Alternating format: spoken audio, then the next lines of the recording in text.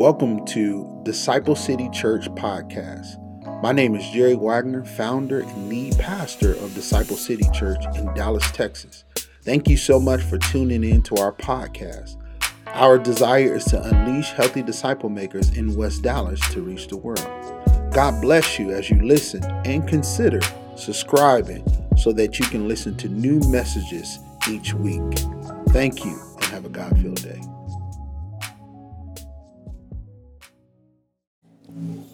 If you have your Bibles, turn with me to James chapter 5.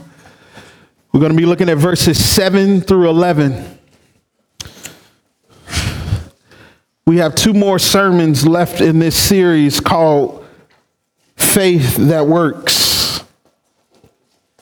And last week, Michael did another incredible job preaching God's word. Give it up for him.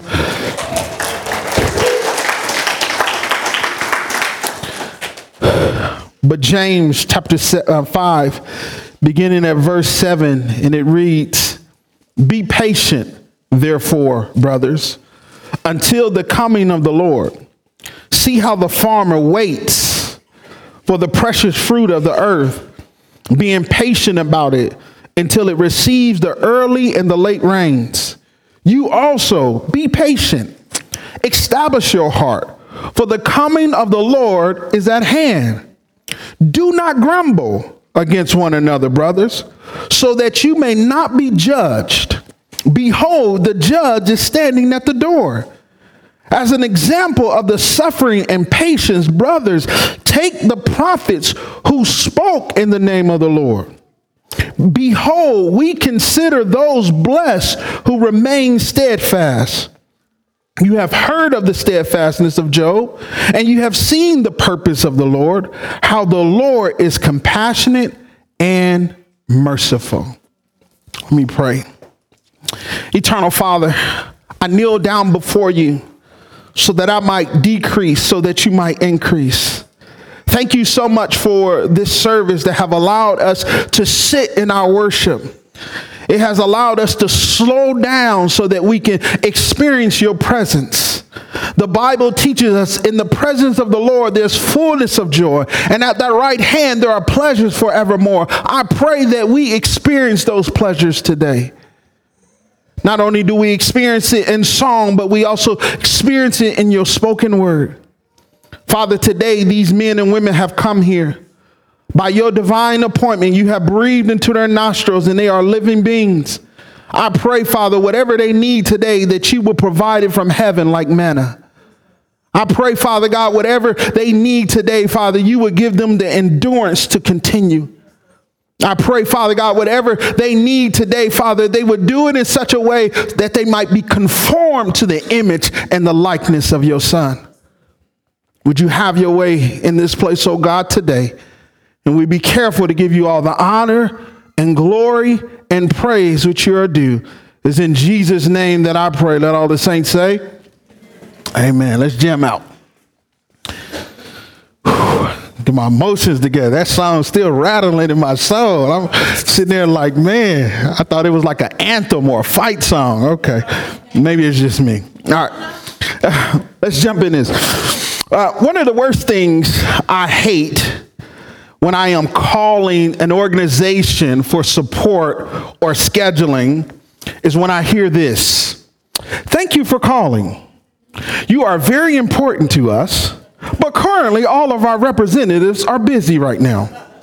Please hold and we will be back with you shortly." I hate that, man. I'm like, hold on. I don't want to talk to an answer machine. And then what makes matters worse, then they start playing like that elevator music, that 2006 Geico commercial music. Dum-dum-dum-dum-dum. I'm like, bruh, stop. I'm like, leave. And then it gets worse because they keep reminding you that you're on hold. Hey, you are the next caller. We will get back with you in a second. I'm like, no. And this is one doctor's office. They like to teach you while you wait. All right. And they do things like, did you know The foot contains 26 bones, 33 joints, 107 ligaments, and 19 muscles. Visit our office and ask one of our doctors to properly measure your feet. I'm like, what? I call for my teeth to be clean and you telling me about feet? Oh, I hate waiting. I hate it. It's suffering to me to be on the phone waiting. I see people shaking their head like, yes, yes. But my wife, Tamira, she has a system while she waits. When she calls a doctor or an office for scheduling, the first thing she does is she starts dishwater. All right? Yeah. Or she puts a load of clothes in the laundry, in the wash machine. Or she puts food in the crock pot. I'm over by the table, hoovering over the phone, looking at how long I've been on the phone. I'm like, babe, look, they still haven't picked up the phone. She's working. She's working. In fact, I asked her one day, I said, babe, what are you doing? She says, I'm working while I wait. She said, I'm working while I wait. Oh. What is true as we wait on our representatives to respond to our call is also true as we wait on the return of Jesus. He is calling us to work while we wait. He's calling us to work while we wait on him. The problem is, though, if you're like me, you are so distracted by the wait that you cannot focus on the present work that he has for you. If you anything like me, the weight has you so restrained that you can't focus on anything else. Why is it so hard to wait? I'll give you a couple of reasons. One reason I think it's hard to wait is because we think that our present need is more urgent than our present work. One of the reasons why it's so hard is we think our need right now is urgent, is above everything else, and not the present work that God has given us. The second thing I believe, the reason why it's so hard to wait is because we want an immediate answer in our wait at the cost of neglecting the immediate impact that we can have if we were working. But here's the last one that I think encompass both pitfalls of waiting. And so I asked my wife, I said, babe, how is it that you can work while you wait? And she replied, easy. And I was like, it ain't easy, because if it was easy, I would do it, right? But she said, easy. I focus on the things that I can control and not on the things that I can't. I almost had her to preach this sermon. I'm just going to be honest with you all. She said, I focus on the things that I can control, not on the things that I can't control. And it hit me. One of the reasons why we are experiencing anxiety as we wait on the return of the King is because we are focusing on things that we cannot control. That's why this song was so impactful. Because the groaning reminded us that God is the creator of all things. That God has a plan and a purpose so that you might look like the image of his son. And we hate that. And we begin to focus on things that we cannot control. And so today, James and I want to teach you, and even myself, how to wait. Specifically, how to wait upon the Lord and his return. Now, for some of you, I need to be more practical, because it's not just waiting on the Lord, it's how to wait in the midst of your suffering, right? It's how to wait in the midst of injustice. It's how to wait for that perfect job opportunity. It's how to wait when you're in need of healing. It's how to wait to experience complete love. It means how to wait for Jesus when your world is constantly falling apart. And here's the truth. Faith works while it waits. say it with me. Faith works while it waits. It works. It works despite your suffering. It works despite injustices. It works despite not having that perfect job. It works despite not being healed. It works despite not experiencing the fullness of love. He calls us to work while we wait. All right. And so one thing I want you to remember, three P's. I want you to remember 3 P's. Yes, this is a PP sermon today. All right. 3 P's I want you to remember. Patient, pulse, and pointing. Patient, pulse, and pointing. Let's deal with patient. Faith works while it waits by being patient. Let's go back to the text. 2 times in verses 7 and 8, James says, be patient, right? Now, if you're like me, and I'm hoping there's some people out there that's like me, the moment I hear the word patient, I automatically think to be passive, right? Like I automatically think to be submissive. Like I think inactivity. I think that we're not supposed to do anything. The moment I hear the word patient is the moment I get lazy. In fact, the image that comes to my mind when I think about the word patient is the checkout lines at Walmart on Cockrell Hill. I went Man, you go in there for a toothpick, you won't see the light of day, man. Like that's what I think of when I think about patience. And the longer you suffer, now watch this, the longer you suffer, the more you think that nothing can be done about this situation. And so you don't speak out.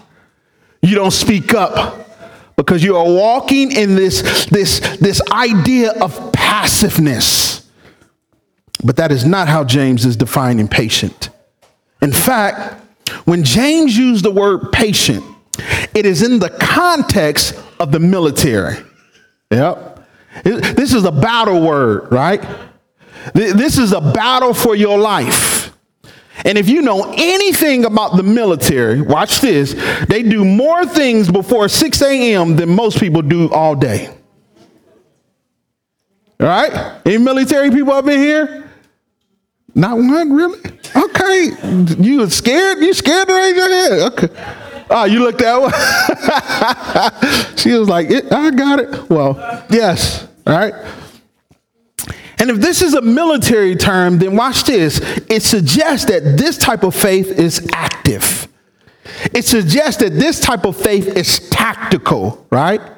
In fact, it suggests that those who wait in such a way that they're waiting for the commander-in-chief to give them orders. This ain't a passive faith. This is an active, militant faith.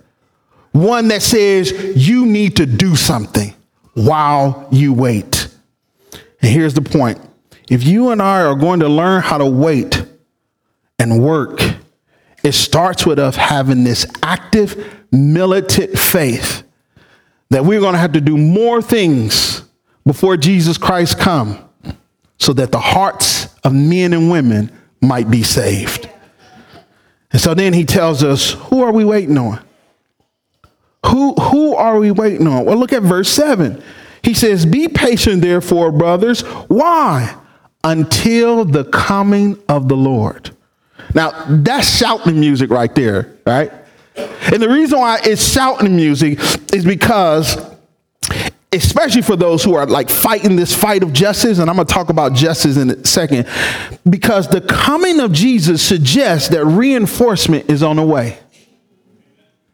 Like the reason why your heart should get warm when he says until the coming of the Lord is because it suggests that both the glory and the judgment of God is coming. And that all those who are fighting this fight of justice, Jesus Christ alone, right, can bring full justice upon his arrival. In other words, help is on the way. But my issue with my brothers and sisters who are fighting justice, which all of us should be fighting justice, right, is I think justice is beginning to break down because we have lost sight of our commander in chief. In fact, I believe the reason why we are not righteously pursuing justice, one of the R's, right, is because we no longer expect Jesus to return. And for some of you all like, no, Pastor, I do expect him to return. But then I would say, but you're not acting like it, right? And what happens is the longer you don't expect Jesus to return, watch this, then you begin to do it yourself. Like the longer you are waiting on someone, watch this, you begin to think they are taking too long, right? And what do you do when people take too long? I heard it. You do it yourself. You turn into what I call a spiritual pirate. I'm going to make it make sense in a second.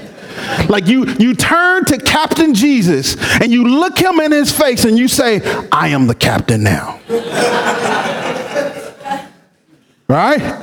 Like the longer Jesus does not come, you begin to say he's not coming or he's taking too long. And when you get to that point, you think you're the captain. And you start to take matters into your own hands. And it's not just in justice that we do this. It's also in life. Some of you all have taken your healing in your hands. Some of you all have taken your job in your hands. Some of you all have taken responsibility that only God himself can control in your hands. Why? Because Jesus is taking too long to come back. I am the captain now. So one of the questions I had to ask myself while reading this text is, then how, Pastor, do I walk in patience? How do I work in patience while I wait? And then James is going to tell you, look at the farmer. Look at the farmer. Look at verse 7. He says about the farmer, he says, see how the farmer waits for the precious fruit of the earth, being patient about it until it receives the early and the late rains. He says, if you want to learn how to have patience, look at how the farmer waits. Now, it's two things that he wants you to know about the farmer. The first thing is the word wait here means expectant. The farmer expects that God will bring rain. He expects that God will grow fruit. He doesn't have a passive faith. He has an active, militant faith. Watch this. That is accompanied by expectations. But the second thing I think he wants us to understand when we look at this illustration is simply this. Notice what the farmer is focusing on.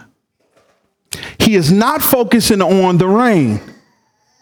He's focusing on the planting. He's focused on the tilling. He's focusing on the cultivating on the land. Pastor, why is that important? Because he focuses on not what he can't control, but he focuses on what he can control. See, you're focusing that there's no rain. And God is saying, forget the rain. I want you to focus on the field. People aren't coming to Jesus, but are you focusing on them not coming to Jesus? Or are you focusing on being obedient to share the message when I bring them to you? He says, focus and look at the farmer, because the farmer is teaching us that don't focus on the things that you can't control. Focus on the things that you can control, because this is active faith. But here's the danger. The moment when you focus on things that you can't control, you begin to distrust God. You begin to distrust God because your kingdom and your plans are falling apart. And instead of blaming your inactivity, you look towards God and say, it's your fault. It's your fault.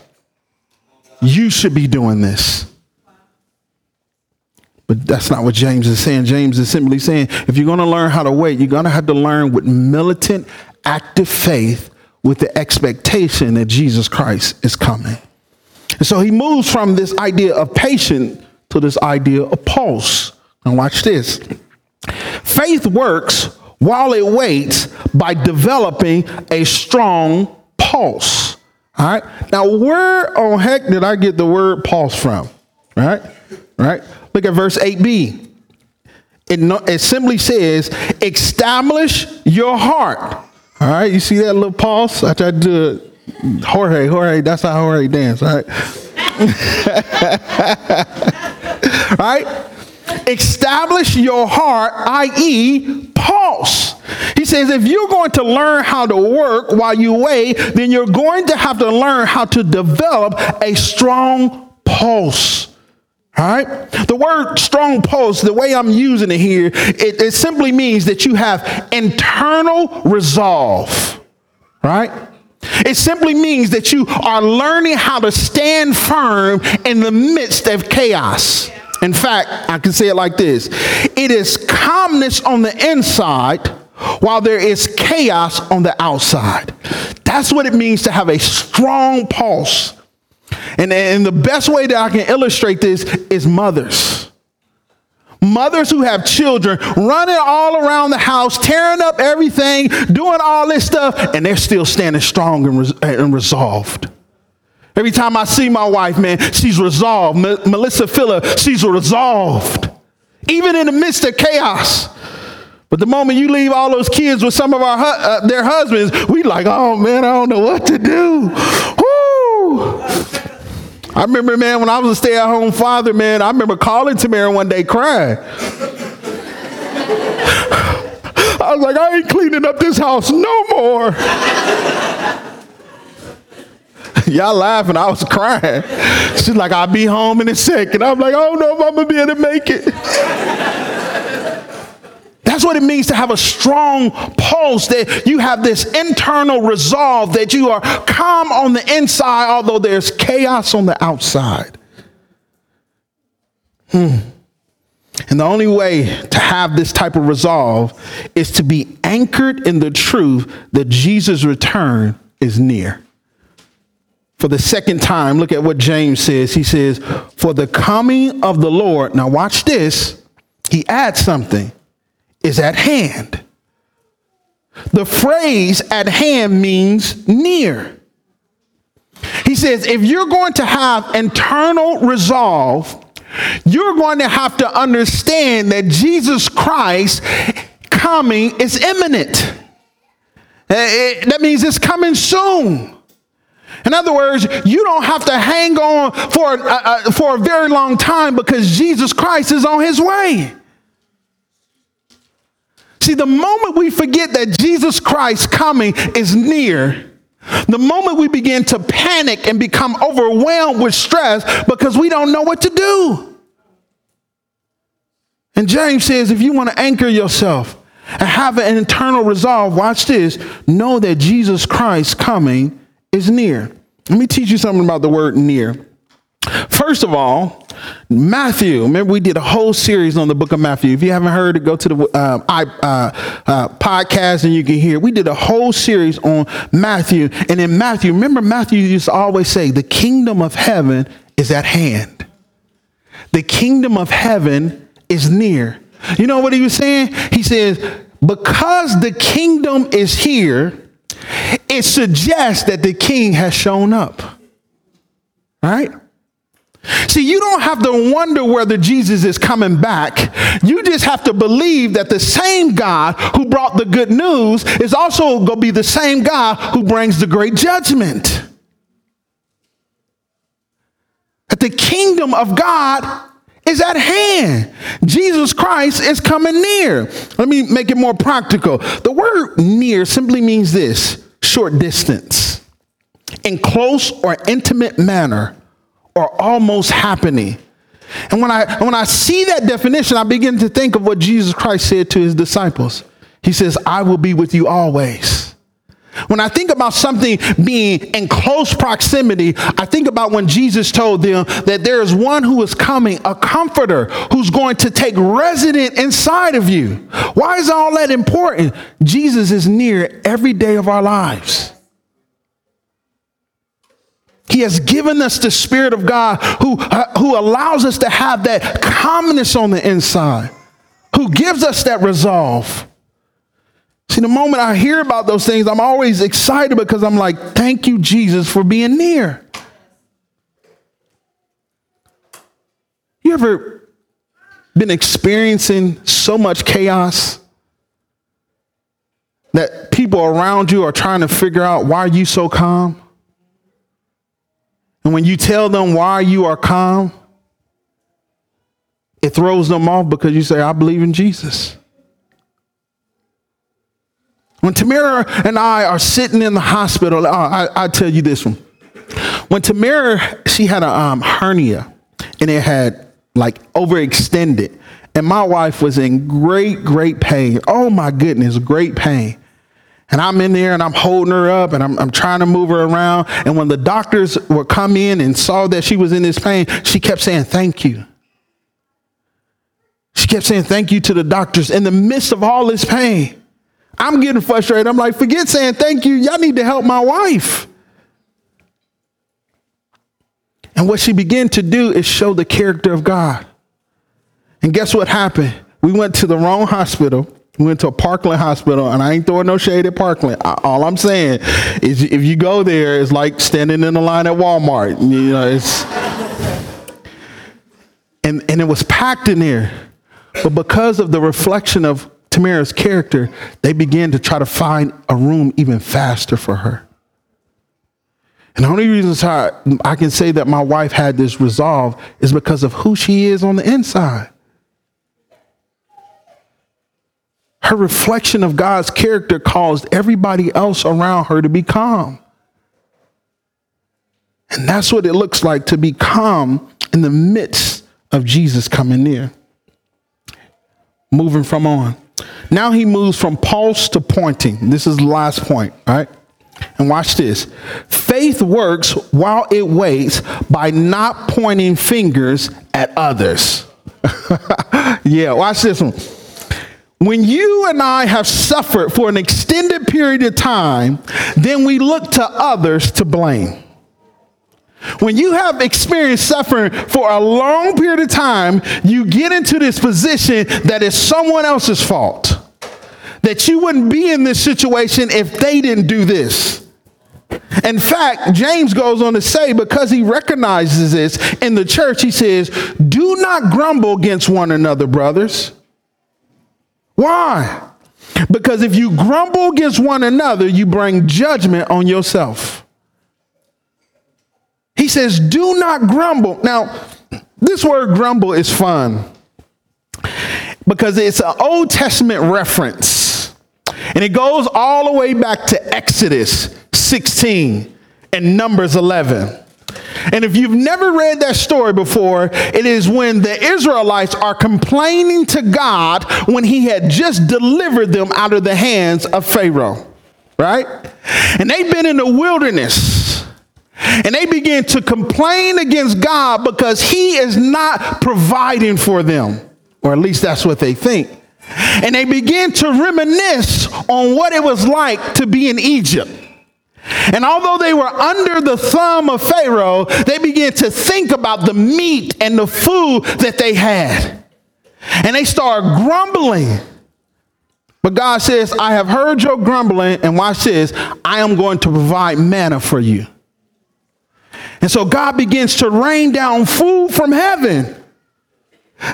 And you would have thought they would be like, thank you, Jesus. Thank you, Yahweh. Thank you for helping me. But when you go to Numbers 11, they said, we tired of this manna. We want meat. We want meat. And then they stopped grumbling against God, and then they started grumbling against Moses and Aaron. And here's the point I think James is trying to make when he brings up this word grumbling. In Exodus 16, verses 7 and 8, they ask two questions when they are grumbling. And it says this, For what are we that you are grumbling against us? And then they ask the question again in verse 8. What are we that you are grumbling against us? See, he goes on to say, your grumbling is not against us, but against the Lord. See, the moment you and I grumble, you pick a fight, not with your brothers who are on the ground. You're literally picking a fight, watch this, with God. Like your issue is not with me or your spouse or your friend. The moment you start grumbling, watch this, your issue becomes with God. And I've seen this firsthand. If you would go down my street, you would know that there's been a lot of construction on my street. Right. And one day it takes me 5 minutes to get to my job. One day it took me 30 minutes because of the construction that's on our road. And I'm sitting there, man. I'm boiling on the inside. And then all of a sudden, this woman erupted. She got out and did the best. I can't say what she said on stage, but she erupted. And you can fill in all the blanks. And as I'm sitting there, I'm actually cheering her on, like, go, sis, yeah, go. I wanted to say that, but I don't know what that's going to look like. I guess I shouldn't say that. I'm a pastor, I guess. But I was, like, excited. But I learned something in that moment. See, her grumbling was against the wrong people. See, her issue was against the city of Dallas, not with the city workers.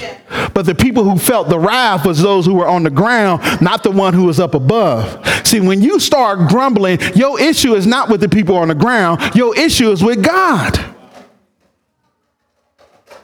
And you begin to pick a fight with God. And the second thing I think he wants to bring out is the moment they said that we no longer want this manna, we want meat, here's what they were communicating. God, what you are giving us is not good enough because we deserve better. See, the moment you start grumbling, what you are suggesting is that you deserve better than what God is giving you. Wow. The moment you begin to pick this fight with God, you're shaking your hand and you're looking at the manna that God is providing you, and you're like, man, what is this? I deserve steak, and I deserve meat, and I deserve this job, and I deserve this, Helen. I deserve this.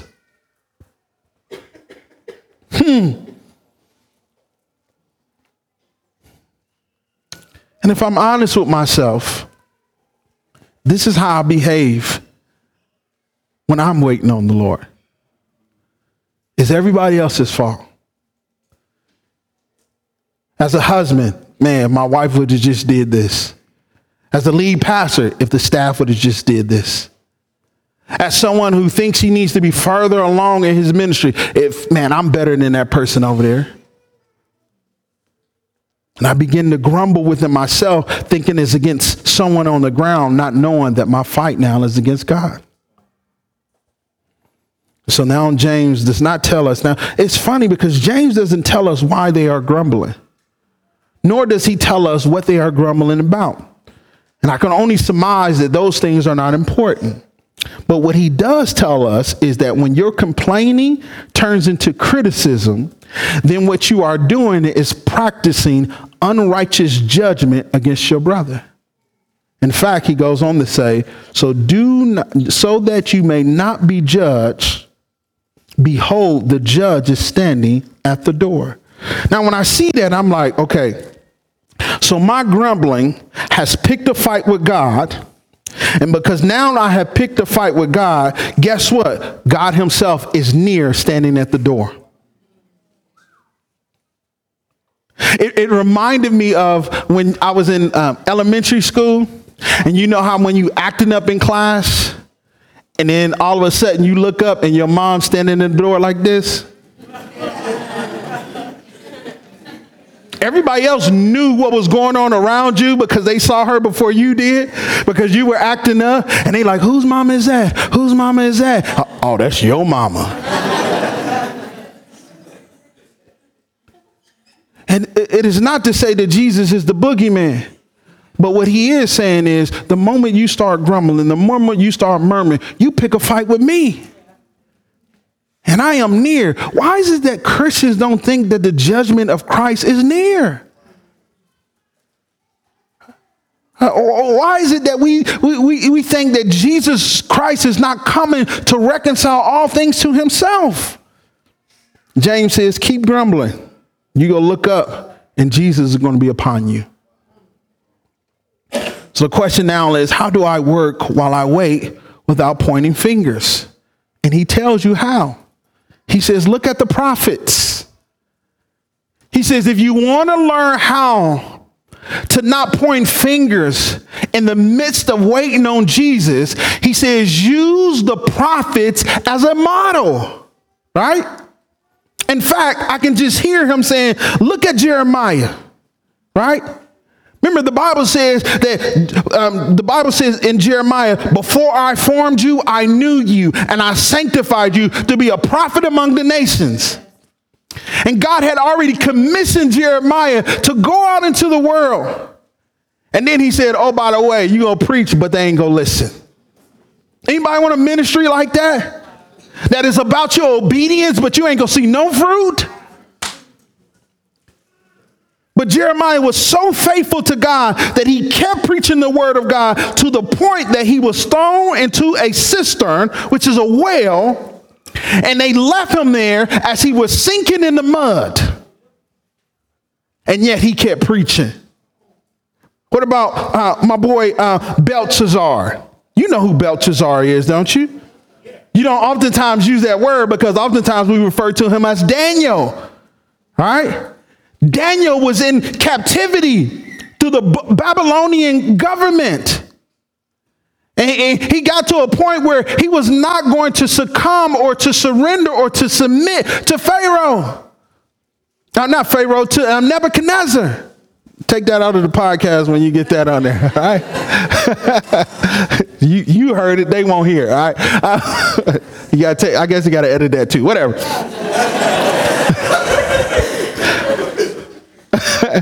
And so they threw him into the lion's den. We know this story, right? What about Shadrach, Meshach, and Abednego? Right, my bad. I'm sorry. Every time I see that, I just think of a brother just like, man. Like he was not going to surrender to the idol of Nebuchadnezzar. And one of the most gangster scriptures, and I got to use that word, one of the most gangster scriptures I have ever read, when someone is facing death, is what they said. And I got to read it. Nebuchadnezzar said, hey, are you going to worship my God? Are you going to worship my idol when you hear the trumpet? Answer me. And this is what they said. O Nebuchadnezzar, we have no need to answer you in this matter. If this be so, our God whom we serve is able to deliver us from the burning fiery furnace, and he will deliver us out of your hands, O king. Here's the gangster stuff. But if not, be it known to you, O king, that we will not serve your God or worship the golden calf that you have set up. Even if he doesn't deliver us, I'm still not bowing down. Even if he doesn't take him, I'm still not being. That's gangster, man. You know, it's like the dude who about to get punched and everybody else flinching. And then there's that one dude like, bruh, give it to me. Yeah, y'all ain't from the hood. Yeah. Some people like, no, Jerry, they shouldn't be hit like that. I'm sorry. He says, look at the prophets. They are the models. And I'm glad these prophets are here among us today. Because some of you are like, man, but those are old prophets. Can I give you one that's right next to you? Look at Christo Phillip and Melissa Phillip, who spoke the gospel and was kicked out of India because of what they stood for Jesus. And only of recent where they restored back their citizenship to even go back. He was thrown in jail. The family couldn't pack up all their clothes before they left. because they were known as terrorists because of their faith in Jesus. You have a family member that goes to this church who experienced that. What about your own pastor, who knew if he stood up for what was right, when he saw a man being treated unjustly, that he was putting in jeopardy not only his reputation, but also our ability to stay in this building? What would you do when sure death or sure persecution is there? James says, if you're going to learn how not to grumble, if you're going to learn how to point the finger at other people, he said, you're going to have to learn how to stay strong and speak up and speak out. Here's the last one. He doubles down his illustration by using Job. All right. Now, James says, you have heard of the steadfastness of Job, and you have seen the purpose of the Lord, how the Lord is compassionate and merciful. Now, most of us who read the Job story is like, how? Right? And the reason why we are like, how, is because the Bible says that he was a righteous man. And God said about this righteous man when Satan came to heaven, hey man, have you considered my servant Job? Like he literally said, hey man, you looking for a fight, right, Satan? Hey man, I got a champion right here named Job. Do you want to fight him? And Job like, hold on, bro, what? He's like, man, what's going on? And notice what happens to Job. He loses his family. His wife starts rebuking him, the best way I can say it. His friends turn their back on him. He loses his health to the point that his body is decaying. Job is getting slaughtered in the midst of suffering. And you would have thought that he would have got mad at God, he would have got upset with God, but he didn't. In fact, the Bible says that he never questioned the justice or he never cursed God. In fact, this is what Job said. In Job 13, verse 15, he says, though you slay me, yet will I praise you. Though you slay me, yet will I hope in you.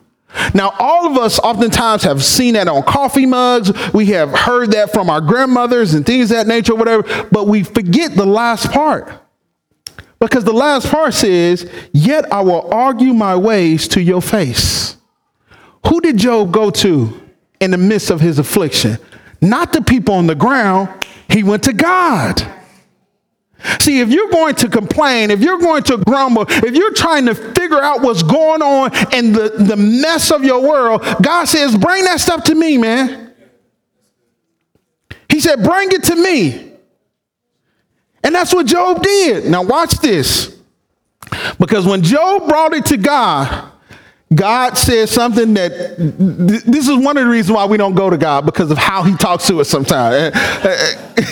God said to him, in Job chapter 40, verse 7, dress your actions like a man, and I will question you, and you will make it known to me. Notice what he said. He says, man up. Man up. You got a question for me? Man up. And he spends the next two verses explaining to him why he was going through what he was going through. Now, you would have thought that he would have looked at God and be like, man, see, that's why I don't like you. That's why I don't want to serve you. It's stuff like this that you be doing. First, I had to fight Satan, man. You didn't come and help me, bro. My wife over here telling me I'm good for nothing or whatever. Like, man, what's up? But he didn't say that. That's what we would say. That's what I would say. Like, bro, if you go have me fighting Satan, give me some weapons, right? But this is what Job said, and I think it's something that we need to remember. In verse 42, verse 5, Job said, I have heard of you by the hearing of the ear, but now I see you. Therefore, I despise myself and repent in dust and ashes. He says, I heard of you, but now I see you. What he is saying is simply this. Some of us will experience the most blessings of God, watch this, in the midst of our suffering. Yeah. See, the reason why we need to suffer is because all we have done is heard about him. But we haven't experienced who he is. And there's nothing like going through suffering where you go from, no, I know who God is. See, there's some people who say, I know God, but there's other old saints who say, no, I know who God is and I know what he can do. And when you get to the point where you know who God is and you know what he can do, you can stand with spiritual resolve even in the midst of storms. Yes.